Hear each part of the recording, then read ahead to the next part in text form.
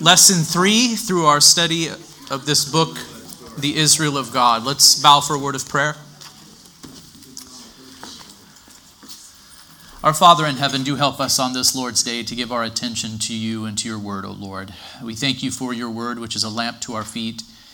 We thank you that it is filled with truth concerning you, truth concerning us, and your activity in this world, O Lord.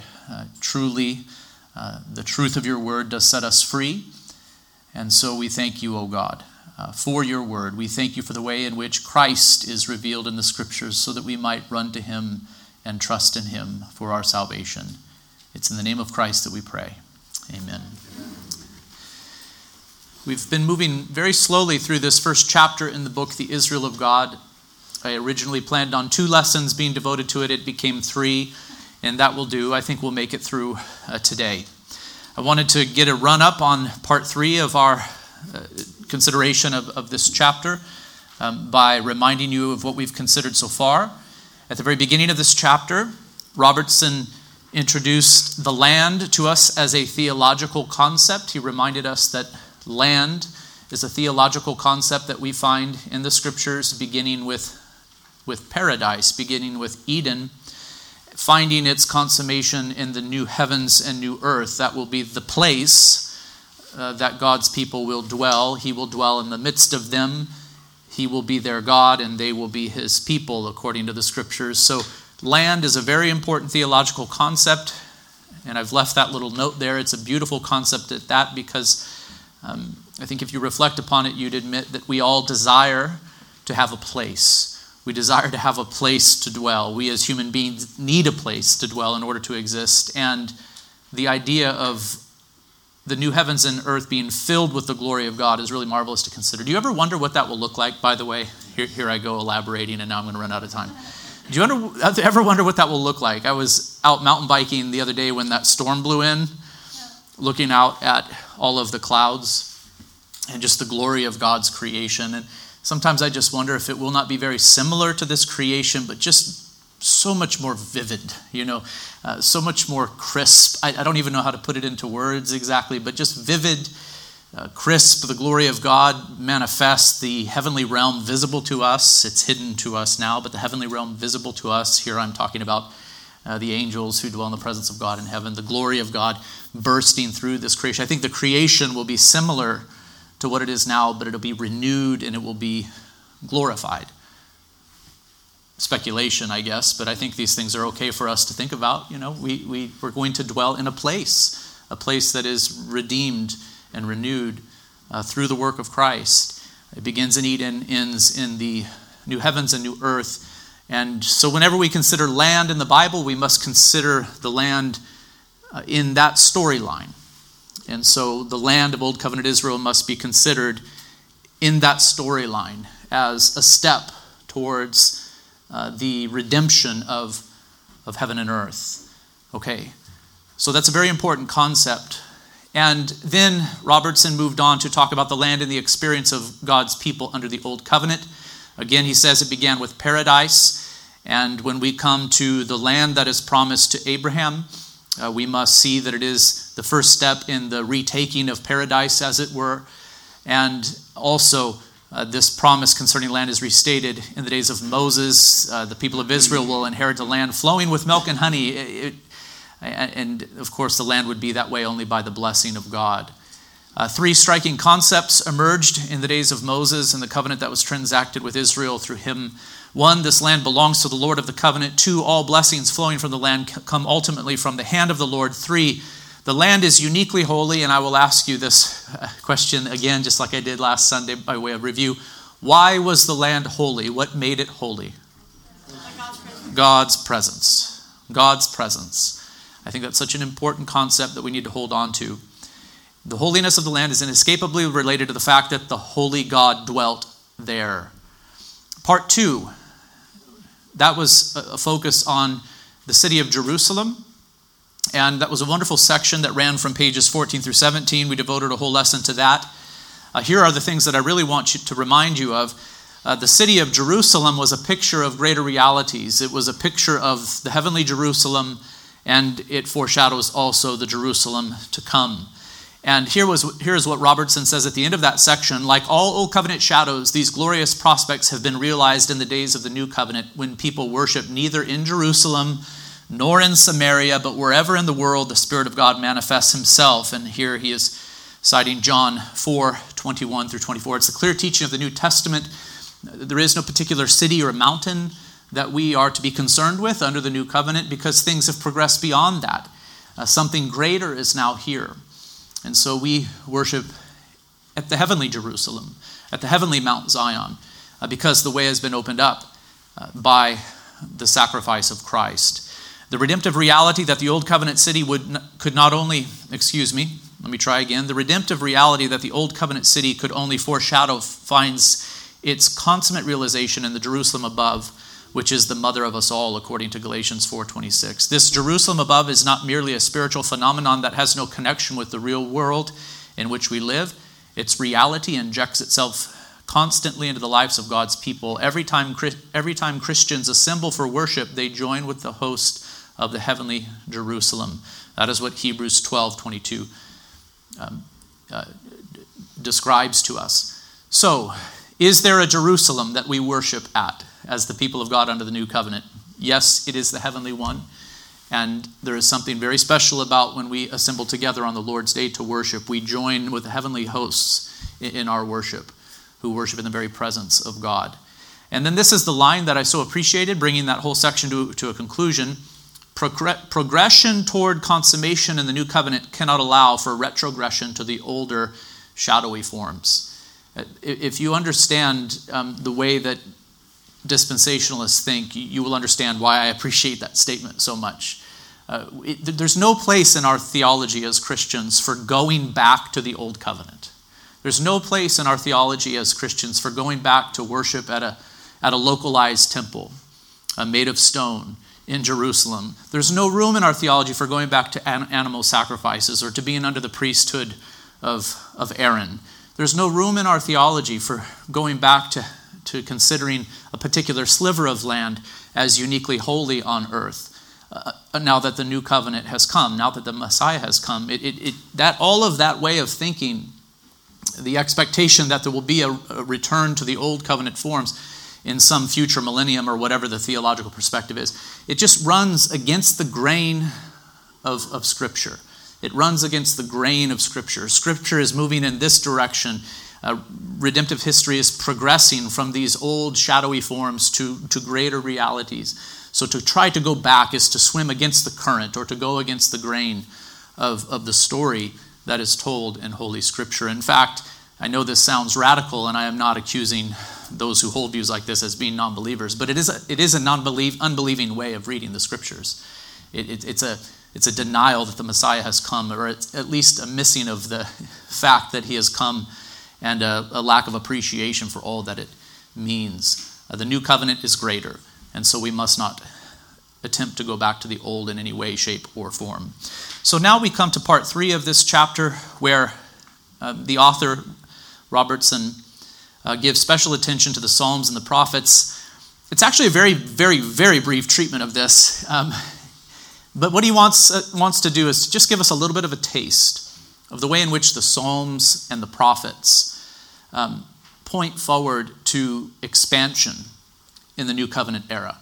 That even the Psalms and the prophets look forward to a day when greater things will come, where what God was doing with Old Covenant Israel would be greatly expanded, where the nations would be brought in, where the land would mean more than just a sliver of land in Palestine. You understand? What he's wanting us to see is that the Old Testament scriptures themselves, really beginning with Genesis 1, but also in the books of Moses that follow, in the experience of Israel in the Exodus and in the conquest, but even in the Psalms and the prophets, they all point forward to expansion, to fulfillment. Both the Psalms and the writings of the prophets give full recognition to the ongoing significance of the land of promise in redemptive history. So they use the language of land often. Yet the movement toward the New Covenant era presses the conception of land well beyond the geographical limits of Palestine. So what we will find in the Psalms and what we will find in the prophets is the use of the land terminology But the way the land is spoken of would force those who had faith under the Old Covenant to think, okay, what we are experiencing now in the land, it's going to explode. It's just going to take off. It's going to take on new dimensions. It's going to be so much greater than what we now experience, because the way the land is being talked about here, it just doesn't fit into our current reality. It doesn't fit into our experience under this Mosaic covenant. Something greater is to come. And then he goes to Psalm 37 to hold it forth as an example. And I have not copied and pasted it here for you in the outline, but I do have it open before me. Psalm 37, it's of David. Fret not yourselves because of evildoers, be not envious of wrongdoers, is how the psalm begins. In verse 9, he says, for the evildoers shall be cut off, but those who wait for the Lord shall inherit the land. So just think of that statement there. David is saying that at some point in the future, the evildoers will be cut off, but those who wait for the Lord, the faithful, the ones who have faith, will be the ones to inherit the land. Did that ever happen under the Old Covenant?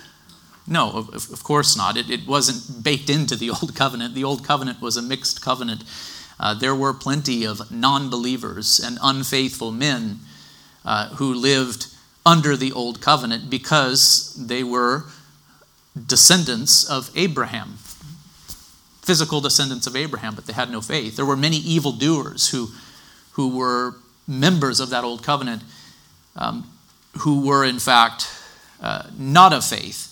So David is pointing forward to the day when evildoers will be cut off, but those who wait for the Lord will be the ones to inherit the land.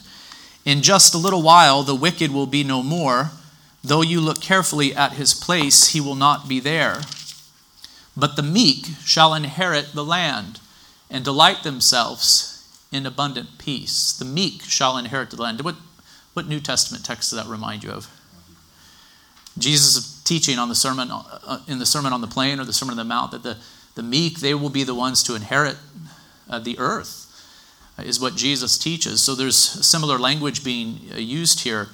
So David is speaking in such a way where it will no longer be merely the descendants of Abraham who inherit the land, the physical descendants of Abraham, but the righteous and the faithful and the meek, they will be the ones who inherit the land. They're the ones who delight themselves in abundant peace.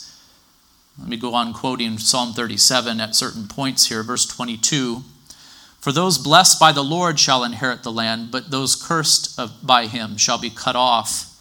Verse 27, turn away from evil and do good, so shall you dwell forever. So shall you dwell in the land forever. Verse 29, the righteous shall inherit the land and dwell upon it forever. Do you hear that word forever? I mean, just think of it. They will dwell in the land forever. This is speaking of something that is unending and eternal. And then I think there was one more verse here, verse 34. Wait for the Lord and keep his way, and he will exalt you to inherit the land. You will look on when the wicked are cut off.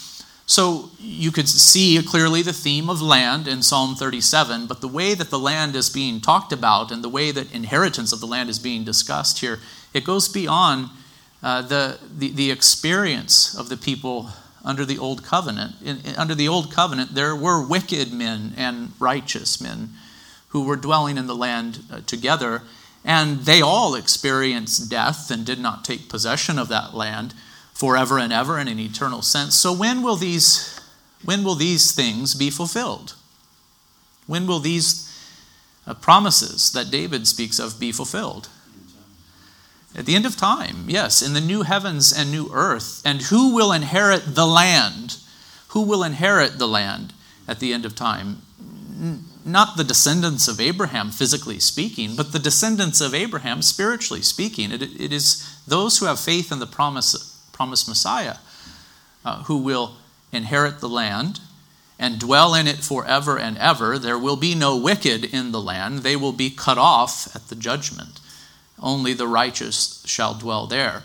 So the point is, it's very important to see that David, King David, when he thought about the land of Israel, the land over which he was king, he knew that its purpose was to grow into something far greater. He knew that it was a picture, a type, a foreshadowing of something greater yet to come. David was a man after God's own heart. He was not perfect in any way, shape, or form, but he did trust in God. He did trust in the promises of God. He wanted to see God exalted and his plans and purposes succeed. So he knew this. He could see this. And of course, what you're hearing from me is that the same would be true of all of the faithful of God under the Old Covenant era. Abraham didn't just look to the land. He looked to the heavens and the new heavens and earth, which the land that was promised to him signified. The same would be true of Moses. And here we are looking at David and the prophets after them. So this has always been the point and the view that people had concerning the land, at least those who had faith under the Old Covenant. As this psalm was sung, Robertson notes, the people were reminded that the land was God's gift to them. Only the righteous in Israel, not the wicked, typo again, were assured of the possession of the land, and they would possess the land forever. This psalm, I think this is my note, is about Messiah and all who are united to him by faith. I get really excited about the Psalms, brothers and sisters. More and more I've grown to love how all of the Psalms are really about Jesus. What is this psalm about? Answer, Jesus. Okay? This psalm is about Jesus. The wicked will be cut off, but it will be the righteous or the meek who inherit the land. Well, who is the righteous one who has inherited the land? Christ Jesus the Lord, full stop, in a sense. And all who are united to him by faith. He is the one who has earned the land and the right to dwell in the land forever and ever. It is Christ Jesus the Lord. He is the righteous one. And we need to read all of the Psalms this way, as pointing ultimately to Christ in some way, shape, or form. Look for Christ in the Psalms. He is everywhere present. They are about Christ, and they are about our salvation in him. Okay, that's a bit of a side note, but I think it's one worth making. Some have suggested that God promised unconditionally that Israel would possess the land. This conclusion can be reached only by ignoring contrary portions of the biblical witness. Many of you have been taught that Israel was promised the land unconditionally.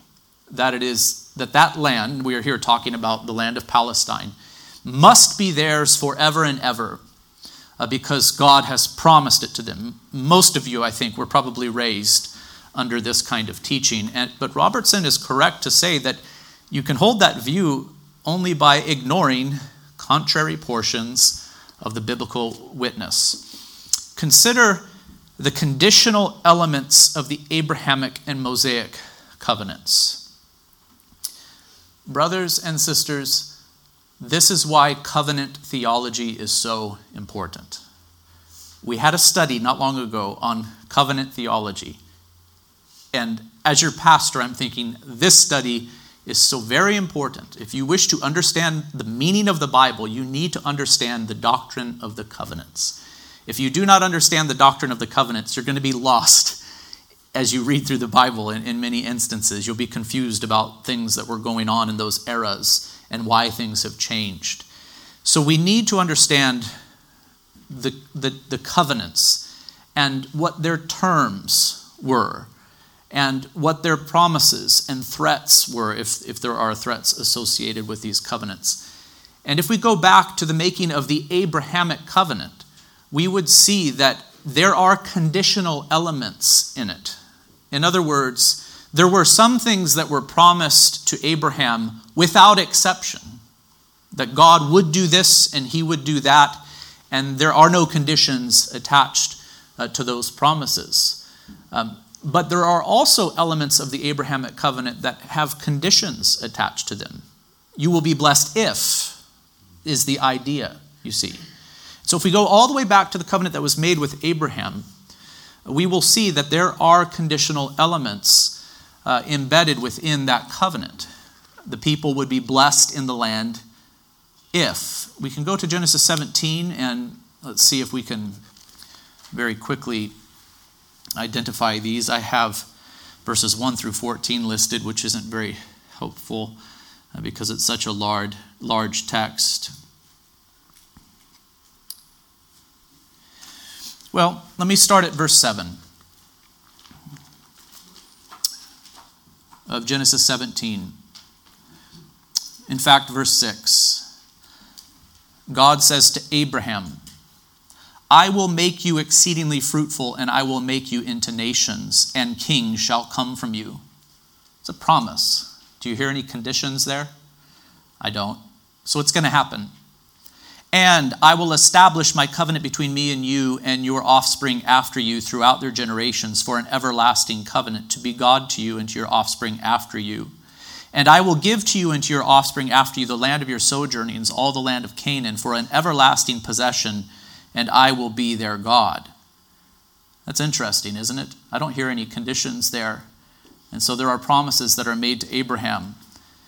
And then in verse 9 we see, and God said to Abraham, as for you, you shall keep my covenant, you and your offspring after you throughout their generations. So now Abraham is told that he must keep the covenant. He must do something. This is my covenant which you shall keep between me and you and your offspring after you. Every male among you shall be circumcised. You shall be circumcised in the flesh of your foreskins, and it shall be a sign of the covenant between me and you. He who is 8 days old among you shall be circumcised, every male throughout your generations, whether born in your house or bought with your money from any foreigner who is not of your offspring. Both he who is born in your house and he who is bought with your money shall be circumcised. So shall my covenant be in your flesh, an everlasting covenant. Verse 14. Any uncircumcised male who is not circumcised in the flesh of his foreskin shall be what? Cut off from his people. He has broken my covenant. So there are promises made to Abraham, but then it is also clearly stated that this covenant that God is making with him must be kept, and it can be broken, and if it is broken, there will be a cutting off. So do you hear it? What about the unconditional promise for this land being his as an everlasting possession? How would you interpret that in the light of the rest of the scripture, brothers and sisters? Let me pause.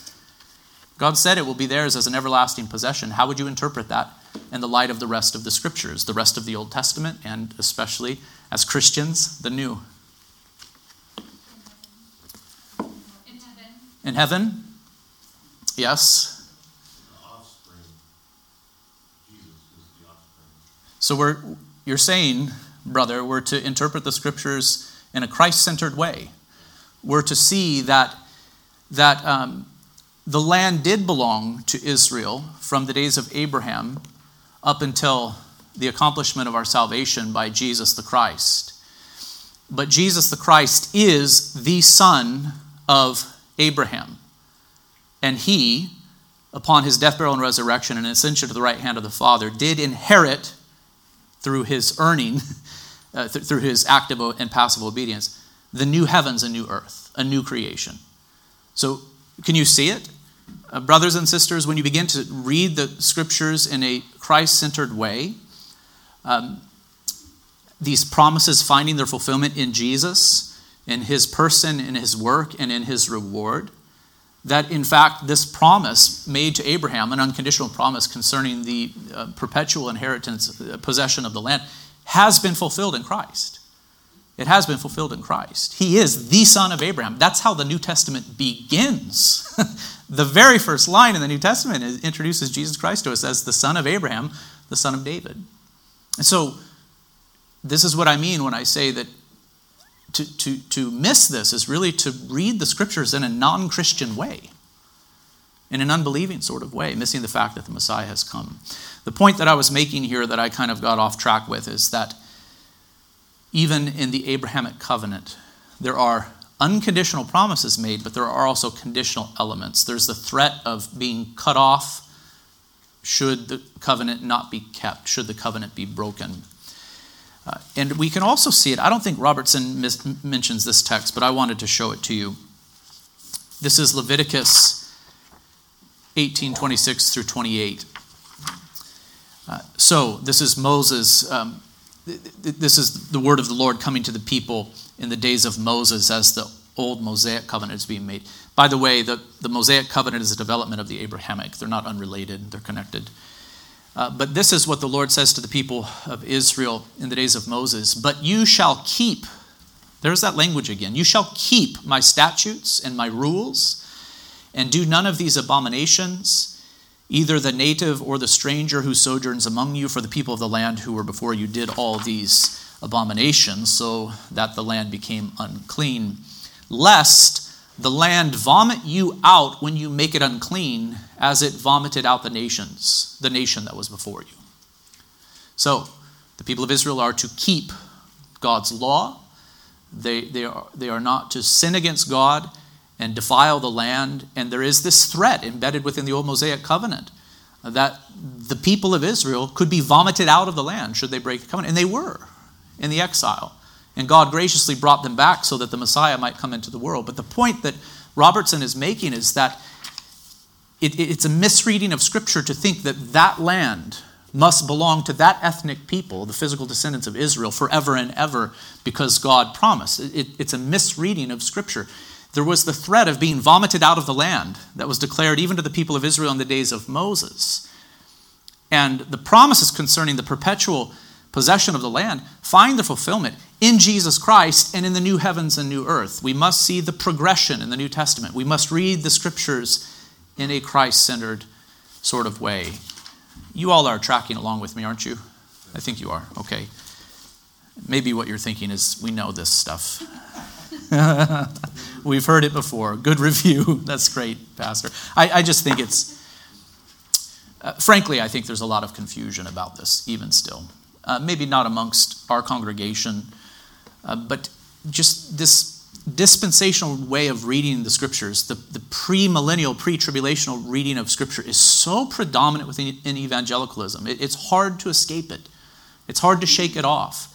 And some of you are listening to people right now, be very vocal, people that have been a great help to you to develop your Reformed and Calvinistic theology.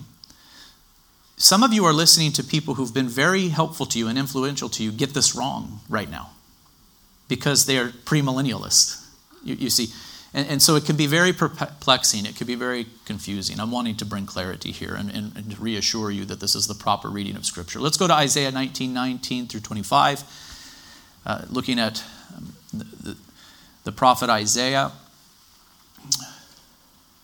Oh, yes. Robertson makes much of this text. This is the prophet Isaiah looking forward in the history of redemption to things that are to come in the new covenant.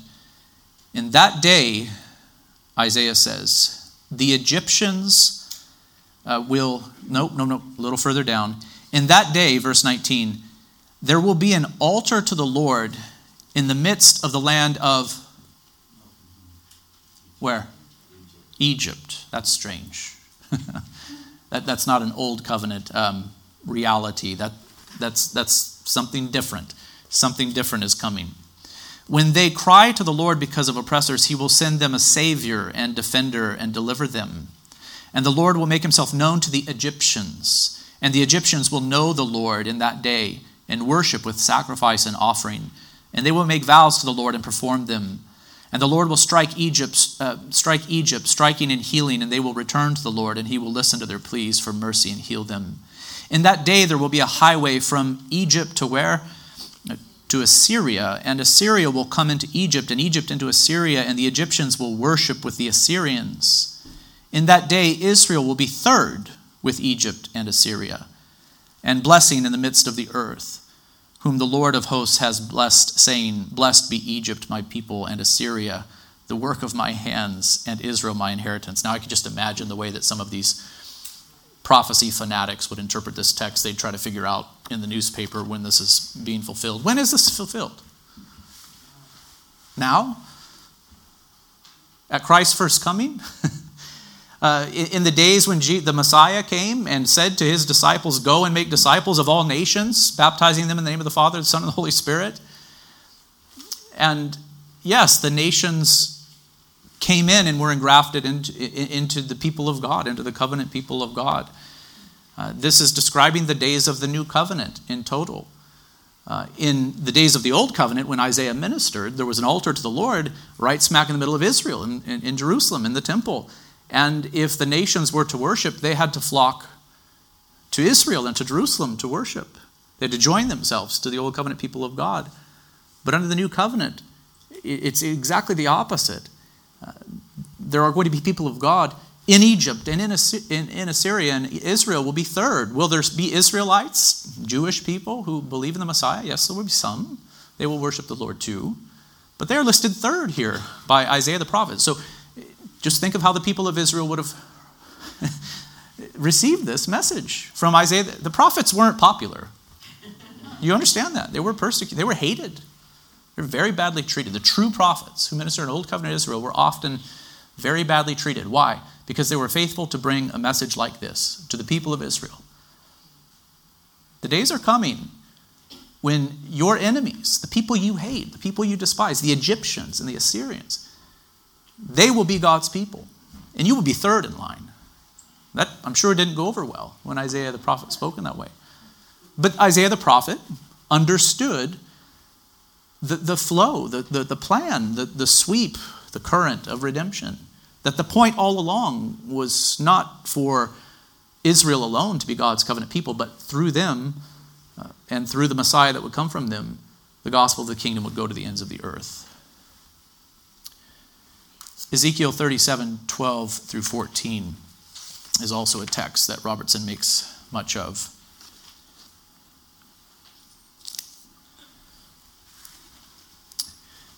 This is that very famous prophecy in Ezekiel about the vision that was shown to him, the valley that was filled with dry bones, and yet the word of the Lord is prophesied over the bones, and the Spirit of God moves to cause the bones to take life into them again. There are sinews and then muscles, and then they arise. It's a kind of a creepy vision, right? But a beautiful vision, a wonderful vision. And so we will pick it up in verse 12. Therefore prophesy and say to them, so Ezekiel in this vision is to do this, say to them, thus says the Lord God, behold, I will open your graves and raise from your graves, O my people, and I will bring you into the land of Israel. And you shall know that I am the Lord when I open your graves and raise you from your graves, O my people. And I will put my spirit within you, and you shall live. And I will place you in your own land. Then you shall know that I am the Lord. I have spoken, and I will do it, declares the Lord. So it's the prophet Ezekiel promising to bring the people into the land of Israel. But what do you notice about this text? That in this day, the people would also be raised up from their graves.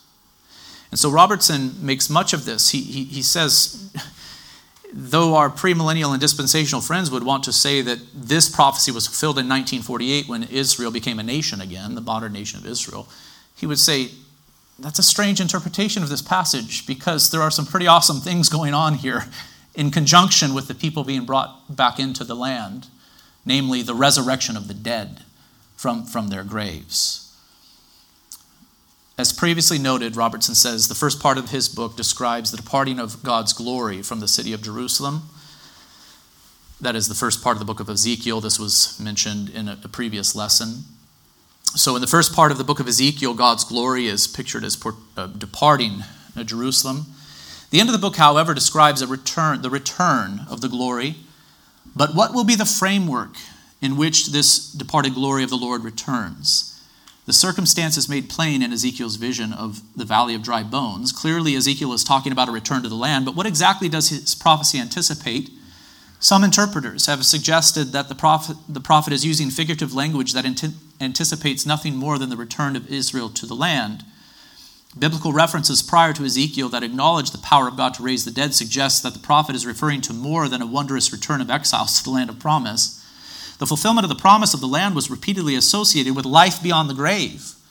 And the word from the Lord to Ezekiel fits squarely into this expectation. At a minimum, Ezekiel's prophecy of the return to the land involves God's putting his Spirit in people so that they come alive. This description of new life generated by God's Spirit is most likely the scripture that Jesus expected Nicodemus to understand as they discuss the necessity of being born of water and the Spirit in John 3, 5, and 10.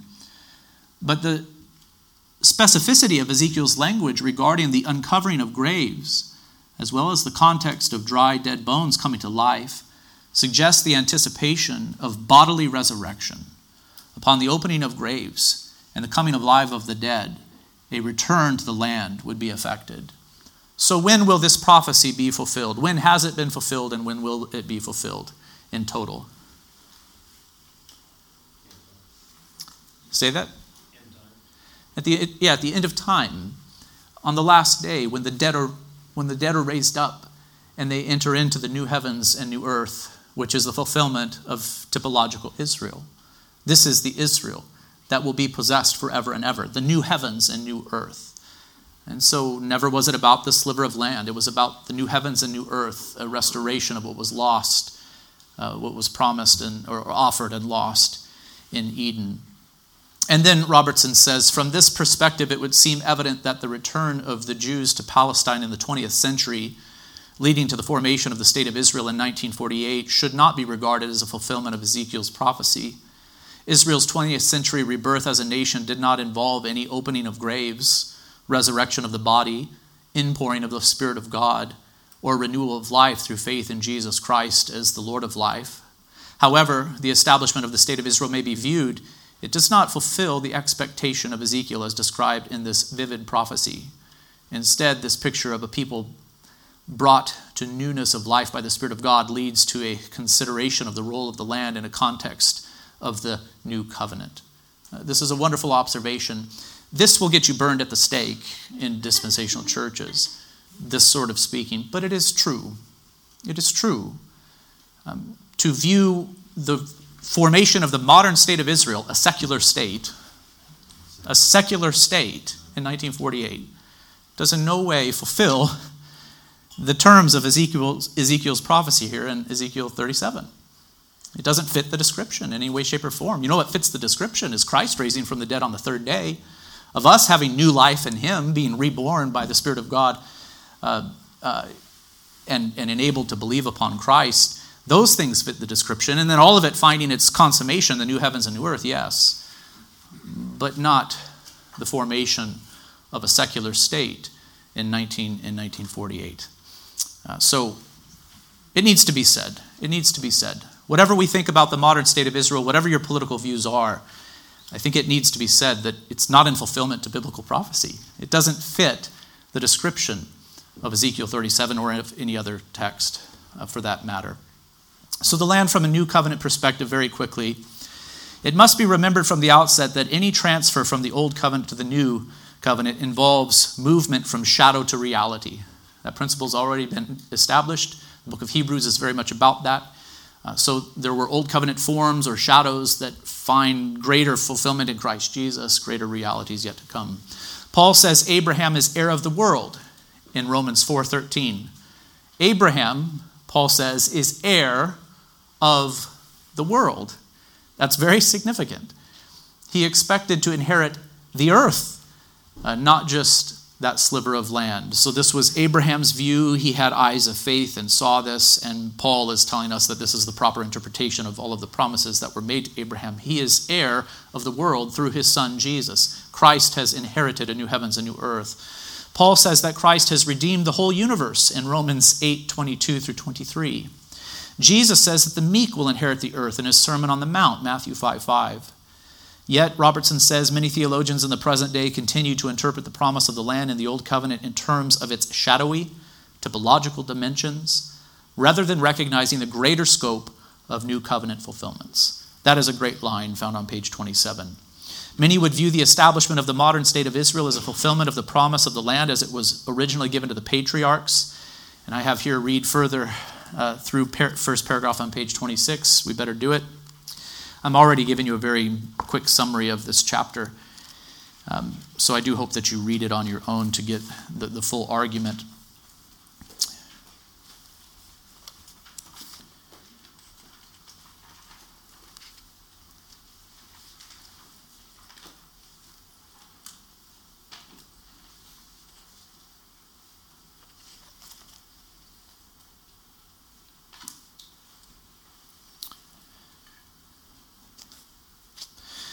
So how does this long development of the concept of the land under the Old Covenant translate into the categories of New Covenant fulfillment?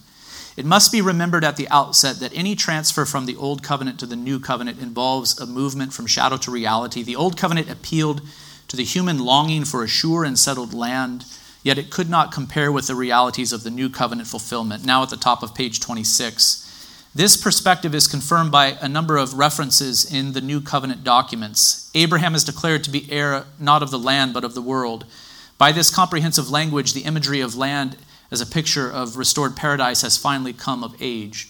No longer merely a portion of this earth, but now the whole of the cosmos partakes of the consummation of God's redemptive work in our fallen world.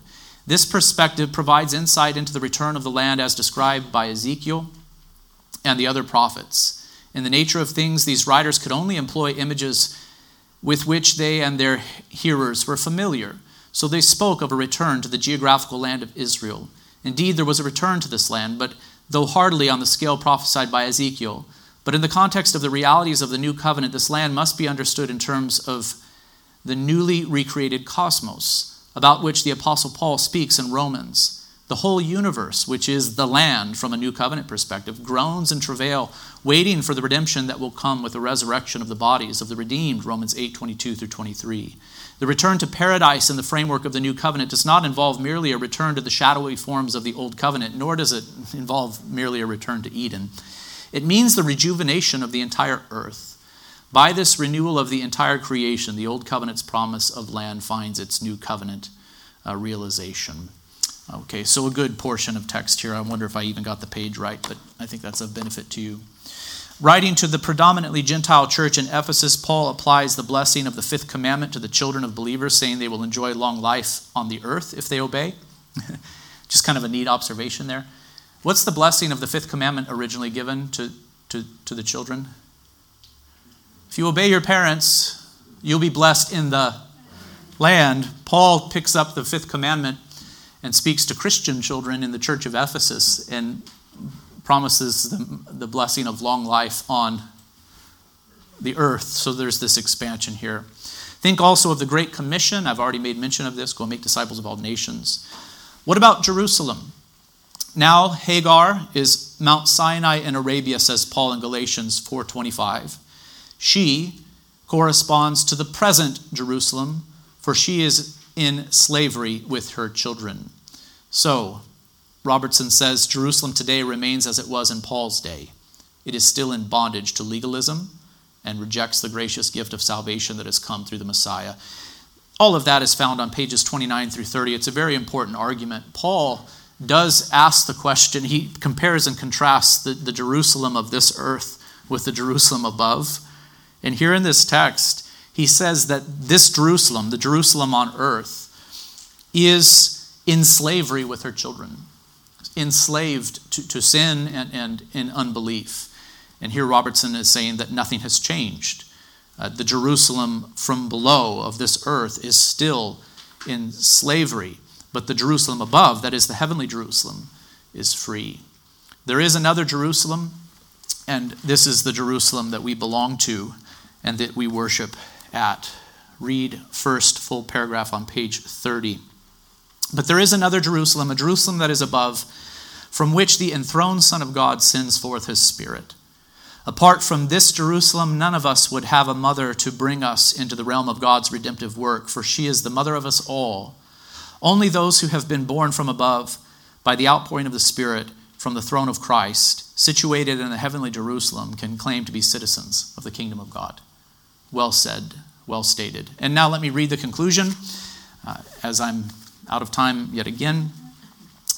It's not even funny anymore, is it? I do this every time. In the process of redemptive history, a dramatic movement has taken place. So this is the conclusion to the entire chapter, a great summation of it. The arena of redemption has shifted from type to reality, from shadow to substance. The land which was once the specific place of God's redemptive work served well in the realm of Old Covenant forms as a picture of paradise lost and promised. But in the realm of New Covenant fulfillments, the land has expanded to encompass the whole world. In this age of fulfillment, a retrogression to the limited forms of the Old Covenant must be neither expected nor promoted Reality must not give way to shadow. By claiming the old covenant form of the promise of the land, the Jews of today may be forfeiting its greater new covenant fulfillment. Rather than playing the role of Jacob as heir apparent to the redemptive promises made to Abraham, their father, they could be assuming the role of Esau by selling their birthright for a fleshly pot of porridge. That is a wonderful statement there. Indeed, this view that the land still has significance, it's worldly. It's worldly is what it is. It's unbelieving. And so we need to urge fellow Christians and non-believing Jews to see that the Messiah has come and the fulfillment to these things has come, and to place their faith in him, right? Evangelical Christianity in particular should take care to apply the implications of Pauline theology to the current situation with regard to the land. For Paul emphatically notes that if you let yourself be circumcised, an old covenant institution, Christ will be of no value to you at all. Galatians 5:2. In a similar way, if the promised land of the old covenant becomes the blessed object to be achieved, then its tremendous fulfillment in the new covenant could be missed. To claim the city with foundations whose architect and builder is God, Hebrews 11:10, Abraham had to look beyond the shadowy form of the promise, which he never possessed, to the realities that could be perceived only by faith. How sad it would be if evangelical Christians who profess to love the Jewish people should become a primary tool in misdirecting their faith and expectation. The land in its totality and in its final form belongs to the Lord. In his grace, he has given it to the Israel of God, Galatians 6:16. The proper identification of this Israel of God that may claim the promise of the land in the new covenant will be the subject of the next chapter. Who is the Israel of God? We will come to it. It is all who have the faith of Abraham in Abraham's son, Jesus Christ the Messiah. That is the Israel of God. We have talked about the land. We will begin to talk about the people. Let's pray. Father, do give us understanding. For those who know these things already, I pray that you would solidify these beliefs. Lord, I pray for those who do not know these things, who have been taught otherwise, that you would help them to sort through these things. I do pray that the end result would be a greater love and appreciation for Christ Jesus our Lord, that we would love Christ, the son of Abraham, the son of David, the son of God, and that we would see the great salvation that he has worked for us, that we would see how beautiful our inheritance is. We know that it is stored up for us on the basis of the finished work of Christ and the new heavens and new earth, and we long for his return, the consummation of all things. In Christ's name we pray. Amen.